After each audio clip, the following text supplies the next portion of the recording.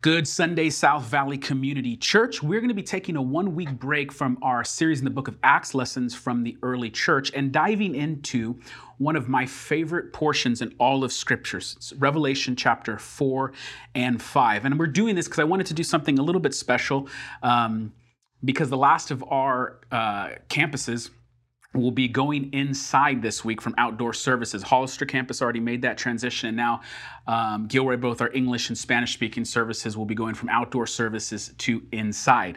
And on that note, I've mentioned this in the previous weeks, but all of our online content as far as Sunday services will continue. Of course, we would love to see you in person, but I've received tons of messages from people that have extreme asthma conditions, immunocompromised, or a relative that might be in a vulnerable category. So whatever the reasons may be, just know that we'll continue to do the online content. Hopefully we'll be live streaming our Sunday morning services soon. But if you can, we want to see you in person at one of our gatherings in Hollister or Gilroy. Now, the passage for today, Revelation chapter 4 and 5. Now, as I said, this is one of my favorite passages in all of Scripture, but I also believe this is one of the most powerful and life-changing portions of Scripture. I mean, this has the power to crush fear and anxiety, to destroy doubt, to reorient the way you see the world. It's that powerful. The problem is, Revelation can be a difficult book. Oftentimes people approach it like it's the scary book at the end of the Bible. And sort of that reputation may not be fair, but you at least get it because there's bizarre imagery in it. There's like, and then the guy says, I saw a vision of a beast who had an eagle's head with 15 eyes and a horn growing out of it. Upon the horn there was another eyeball, and it's sort of like weird. And then there's also this picture of it being a book of judgment and wrath. But the thing you have to understand is Revelation is not a book to fear. For the first Christians who were reading this book, this was the book of hope. See, they were being persecuted. There was evil tyrants. There was oppression. And when they read the book of Revelation, it was, yes, a book of judgment, but that judgment was good. It was the idea that God one day will right the world of its wrongs. He's going to restore the created order, that he would vindicate those who are suffering in these horrible circumstances. So yeah, there's judgment in it, but the judgment was filled with hope that God will defeat evil. And so we often approach Revelation from that wrong angle. Another problem with it is the fact that it's a specific genre called apocalyptic literature. And apocalyptic literature uses signs and symbols and metaphors to communicate truth. And oftentimes, 2,000 years removed from the original composition of the book, those signs and metaphors and images are foreign to us, so it can be difficult to navigate. But even with that said, even if you can't figure out every last image and metaphor, if you take a look at the big picture, some things become crystal clear. And what we get from Revelation 4 and 5 is clear, and it is powerful, and it is life-changing. So let's dig in. Chapter 4, verse 1. This is right after John has written in the book of Revelation 7 letters to 7 churches. That's the start of this book. And after you get to see the contents of those 7 letters written to 7 churches, this is what occurs. Chapter 4, verse 1. After this, I looked, and there in heaven was an open door. The first voice that I had heard speaking to me like a trumpet said, "Come up here, and I will show you what must take place after this." Immediately I was in the Spirit, and there was a throne in heaven, and someone was seated on it. An important note right off the bat is that oftentimes in the first century world, there was people who claimed to have visions or who were taken up into heaven.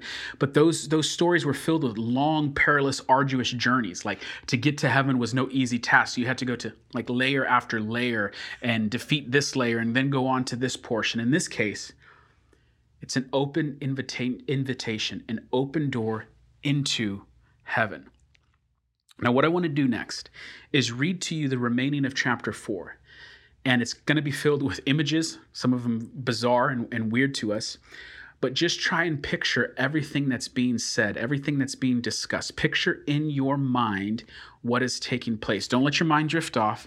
Do your best to focus on what is being said. Verse 3. The one seated there had the appearance of jasper and carnelian stone. A rainbow that had the appearance of an emerald surrounded the throne. Around the throne were 24 thrones, and on those thrones 24 elders dressed in white clothes with golden crowns on their heads. Flashes of lightning and rumbling and peals of thunder came from the throne. 7 fiery torches were burning before the throne, which are the 7 spirits of God. Something like a sea of glass similar to crystal was also before the throne.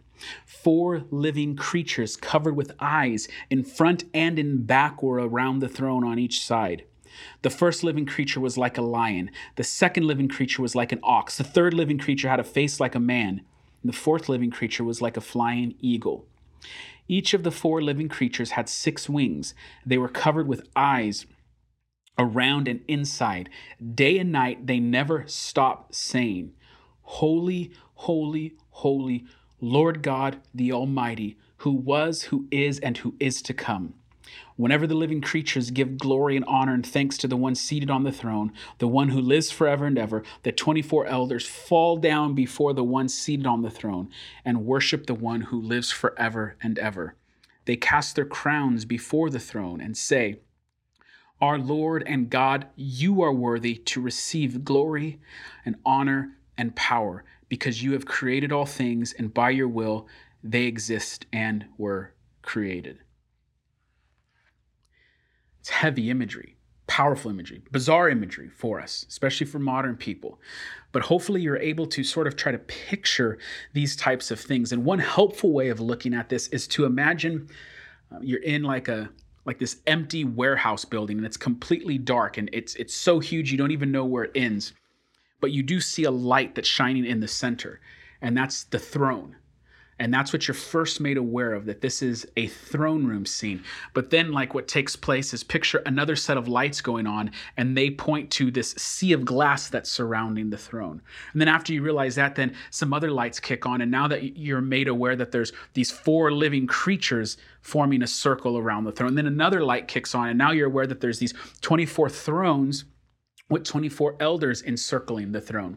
And so you're meant to image in your mind like concentric circles going further and further out. Sea of glass, torches, 4 animals, and then the 24 elders. This majestic picture of fire and thrones and beast. And they're all surrounding the center point, the throne room. Now this prepares us for chapter 5. Chapter 5, verse 1. Then I saw in the right hand of the one seated on the throne a scroll with writing on both sides, sealed with 7 seals. I also saw a mighty angel proclaiming with a loud voice, "Who is worthy to open the scroll and break its seals?" Now, there's a lot of debate upon what exactly images mean in the book of Revelation, but what's taking place here is pretty much universally understood. What does this scroll that's sealed that needs to be open represent? It represents sort of the final program of God, the end goal of God for humanity. So it represents God righting the world of its wrongs, restoring the created order, bringing reconciliation, doing away with war, famine, and tears. It's the setting of all things right. It's the making of all things new. And so it's very important that someone is able to open this scroll, because without it, all the injustices that have ever taken place, all the bad things that have been done to you when you've been kicked on the face, when you've been cheated, not just to you, but everyone in the world, all of those things just add up to nothing. They're kind of meaningless and pointless. No one is able to bring about the opening of the scrolls. Human suffering happens. There's nothing you can do about it. The bad guys win. It's that type of thing. Now, this is what's crazy. Is someone asks, this angel says, "Who is worthy to open the scroll?" Now, question, who is holding the scroll right now? Who's holding the scroll? It's the beginning of the first verse. It's in the right hand of the one seated on the throne. And who's that? That's God. God is holding the scroll, and an angel says, "Who's worthy to open the scroll?" And the obvious answer should be God. And you expect there to be like some smart, straight-A student angel that raises his hand. It's like, oh, the answer, of course, is God. God's worthy. That's what you're expecting, but that's not what occurs. Verse 3, "No one in heaven or on earth or under the earth was able to open the scroll or even to look in it. I wept and I wept because no one was found worthy to open the scroll or even to look in it. No one's worthy. And this almost sounds blasphemous at this point. God's holding the scroll, and the answer is no one is worthy. And so at first you want to react to this and say, like, what is the Bible even saying? But you got to let the Bible do its work. You got to let the Bible teach you what it wants to teach you. What could possibly be going on? It says no one is worthy to open the scroll. And this is like the worst possible news. If no one can open the scroll, none of the reconciliation, none of the restoration, none of the righting of the wrongs can take place. All the suffering, all the evil, all the injustice, both in your life and all throughout human history. I mean, human history is filled with immense suffering. None of that will be righted. It's all pointless and meaningless suffering. Have you ever seen something on the news that is so wrong and so unjust and so vile that like deep in your gut you can't take, and you say, God, you have to fix this. You have to make it right. Something can't keep happening like this. And it's like that one instance is repeated 1,000,000 times over in history. This can't happen. This is so wrong. If no one is able to open the scroll, then all the suffering, all the evil, all the wrong that's been done, it's pointless and meaningless. Nothing will ever come of it. Nothing will ever be righted. And so because of that, John weeps, and all of humanity weeps alongside of him. There will be no defeat of evil. The tyrants win. The bad guys win. Evil again appears to be victorious. And so there's weeping in heaven. But then verse 5. Then one of the elders said to me, do not weep. Look, the Lion from the tribe of Judah, the root of David, he has conquered so that he is able to open the scroll and its 7 seals. Then I saw one like a slaughtered lamb standing in the midst of the throne and the 4 living creatures, and among the elders he had 7 horns and 7 eyes, which are the 7 spirits of God sent into all the earth. There is someone worthy to open it, and it's the Messiah, Jesus, the Son of God. Now, what you just read is the most beautiful paradox in all literature and in all history. It's really easy to miss, but it's the most beautiful paradox. The elder steps on and says, who's worthy? And who does he introduce? He says, the Lion of Judah, the conquering Lion of Judah, he's worthy to open the scrolls. But then what image do you get? It's the introduction of the lion, the conquering Lion of Judah, but then who walks in? Is it a lion? No. It's a lamb standing as if slain. And this is the beautiful, rich theology of it. The lion is the conquering lion precisely because he is the slain lamb. His victory, the lion's victory, is found in the lamb being slain for the sins of the world. And there's another paradox on top of that. It says that the lamb is standing as if slain. That image is almost incongruent with itself. When you're slain, you don't stand in victory. Yet this lamb stands in victory precisely because he was slain. It's this beautiful, rich imagery. The lion is victorious precisely because he is the slain lamb. It says he has 7 horns and 7 eyes. And again, some of the stuff in Revelation can be hard to decipher, and there's debate about what means what, but this one's pretty clear. In the biblical world, horns mean power and eyes represent sight. So 7 horns, it means he's all powerful and he's all seeing. He's omnipotent and omniscient. The all powerful and all seeing one is the lion, but he's also the lamb who was slain. It goes on. Verse 7. He went and took the scroll out of the right hand of the one seated on the throne. When he took the scroll, the 4 living creatures and the 24 elders fell down before the Lamb. Each one had a harp and golden bowls filled with incense, which are the prayers of the saints. And they sang a new song. You are worthy to take the scroll and to open its seal, because you were slaughtered and you purchased people for God by your blood. From every tribe and language and people and nation, you made them a kingdom and priests to our God, and they will reign on the earth. So it's this massive celebration that breaks out. The Lamb is worthy to open the scrolls. He is victorious. The Lion and the Lamb has conquered. Now, what's interesting is in most celebrations, we pretty much celebrate our own accomplishments or milestones. So you have a birthday party, you have an anniversary, you graduate, and you throw some celebration. Even when we celebrate a team that we like, and they say they win the Super Bowl, and like, yes, we're going to celebrate our team won the Super Bowl. Even in there, it's sort of celebrating our victory because the language we use shows that. Say like, we did it, we got a ring now. And in one sense, like, no, you didn't get a ring. You didn't play on the field. You're not a part of the team. But in another sense, it's like, no, you're a part of it. By being a fan, you buy the tickets, you watch the show, you bought the jersey, you're funding the whole endeavor. And so it's this kind of collective celebrating of what we did. But this celebration, the greatest celebration in human history, is the celebration of the victory of another that we had nothing to do with. We didn't participate in it. We didn't help them along the way. This is the victory of the Lamb, and he invites us into that victory. It's a celebration unlike anything else that has taken place. Now, there's also something interesting. Did you catch this? It says that as they're celebrating, it goes on in verse 11, it says, "Then I looked and heard the voice of many angels around the throne, and also of the living creatures of the elders.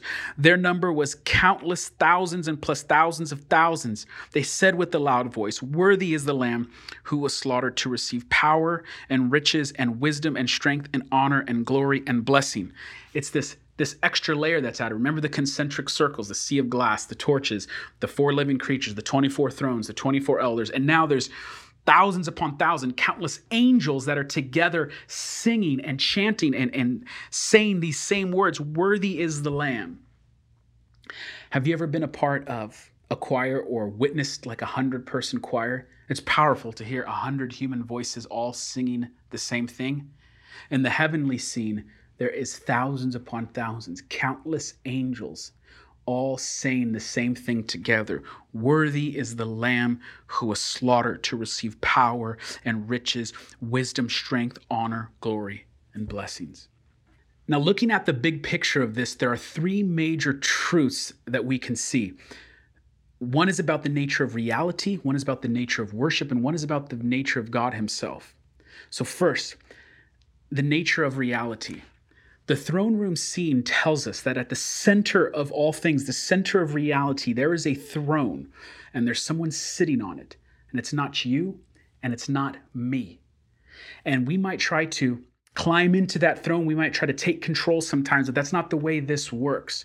There is someone who is seated on the throne, and it's not you and it's not me. God is sovereign. And even when it appears like things are going horribly wrong, God is still sovereign and he is still good. Even when all of heaven is weeping because it appears that no one is able or worthy to open the scroll, God knows that the plan from the beginning, before the foundations of the world, was that the Lamb would be slain for the sins of the world. And so you walk with confidence, knowing there is someone on the throne, someone who sovereignly rules and reigns, and he is good. And even when it don't look like it's going right, he is still in control and he's still good. The second thing about the nature of worship, oftentimes we use language like worship service is about to begin at 9 a.m. or worship service starts at 11 a.m. Worship service starts at this time, or you plan on watching the online service at this time. And it's this idea that you begin to worship with your church service. However, what the Bible reminds us is that for a very, very, very long time, before you were born, before I was born, before your great-grandparents were born, there were angels that surrounded the throne of God. And they said, "Holy, holy, holy is the Lord God Almighty." When you begin to worship God, you are not beginning worship. You are merely joining in worship that has been taking place for a very long time. And this is why it's so important to have church be a weekly, regular rhythm. You have to remind yourself with other believers that there is a throne and it is surrounded, and there are constantly and continually beings praising and worshiping God, and you are merely joining into something much larger than yourself. Something far bigger than us or our local church exist. And all across the world, people worship God, but we're all joining into this worship service that has been going on for a very long time, and you need to remember that. And the last thing that this teaches us has to do with the nature of God. See, oftentimes we've inherited a distorted view of God, and sometimes that's due to upbringing, family, culture, whatever it may be. But you have an image of God that looks a certain way and it's distorted. Sometimes people think God is an angry, vindictive God. He's out to get you. He's not for you. And yes, he's a lion, but he's like a lion with sharp teeth ready to take you out. But what is the image the scriptures give us? The Son of God, our Messiah, the one who we worship, is both lion and lamb. He is fierce, but he is gentle. He is holy, but he is compassionate. He is righteous, but he is gracious. And so the image of God that we've inherited from whatever place it may be needs to be corrected by the scriptures. He is the conquering lion precisely because he's a slain lamb. He is not against you, he is for you. The lamb died for the sins of the world. That helps us understand who God is on a very profound and significant level. Now, I believe all of this stuff has the power to change your life. When you know that there's a throne, when you know that the one who's sitting on it is sovereign, and the one who's able to open the scroll is the lion and the lamb, has the power to change your life. Now, roughly 15 months ago, we started our first one of these sort of online services. If you might remember, it was a crazy, scary time, and it was difficult for different reasons for different people. But I know pastorally what was incredibly difficult is what do you say? What do you say in a moment like that where there's a global pandemic, things are shutting down and people are terrified? And it's like, I remember being in the sanctuary, it was empty, and there was a few of the staff there, and we're going, what do we tell our people? And do you remember, if you were there, if you've been with us the last 15 months, do you remember the image we gave you?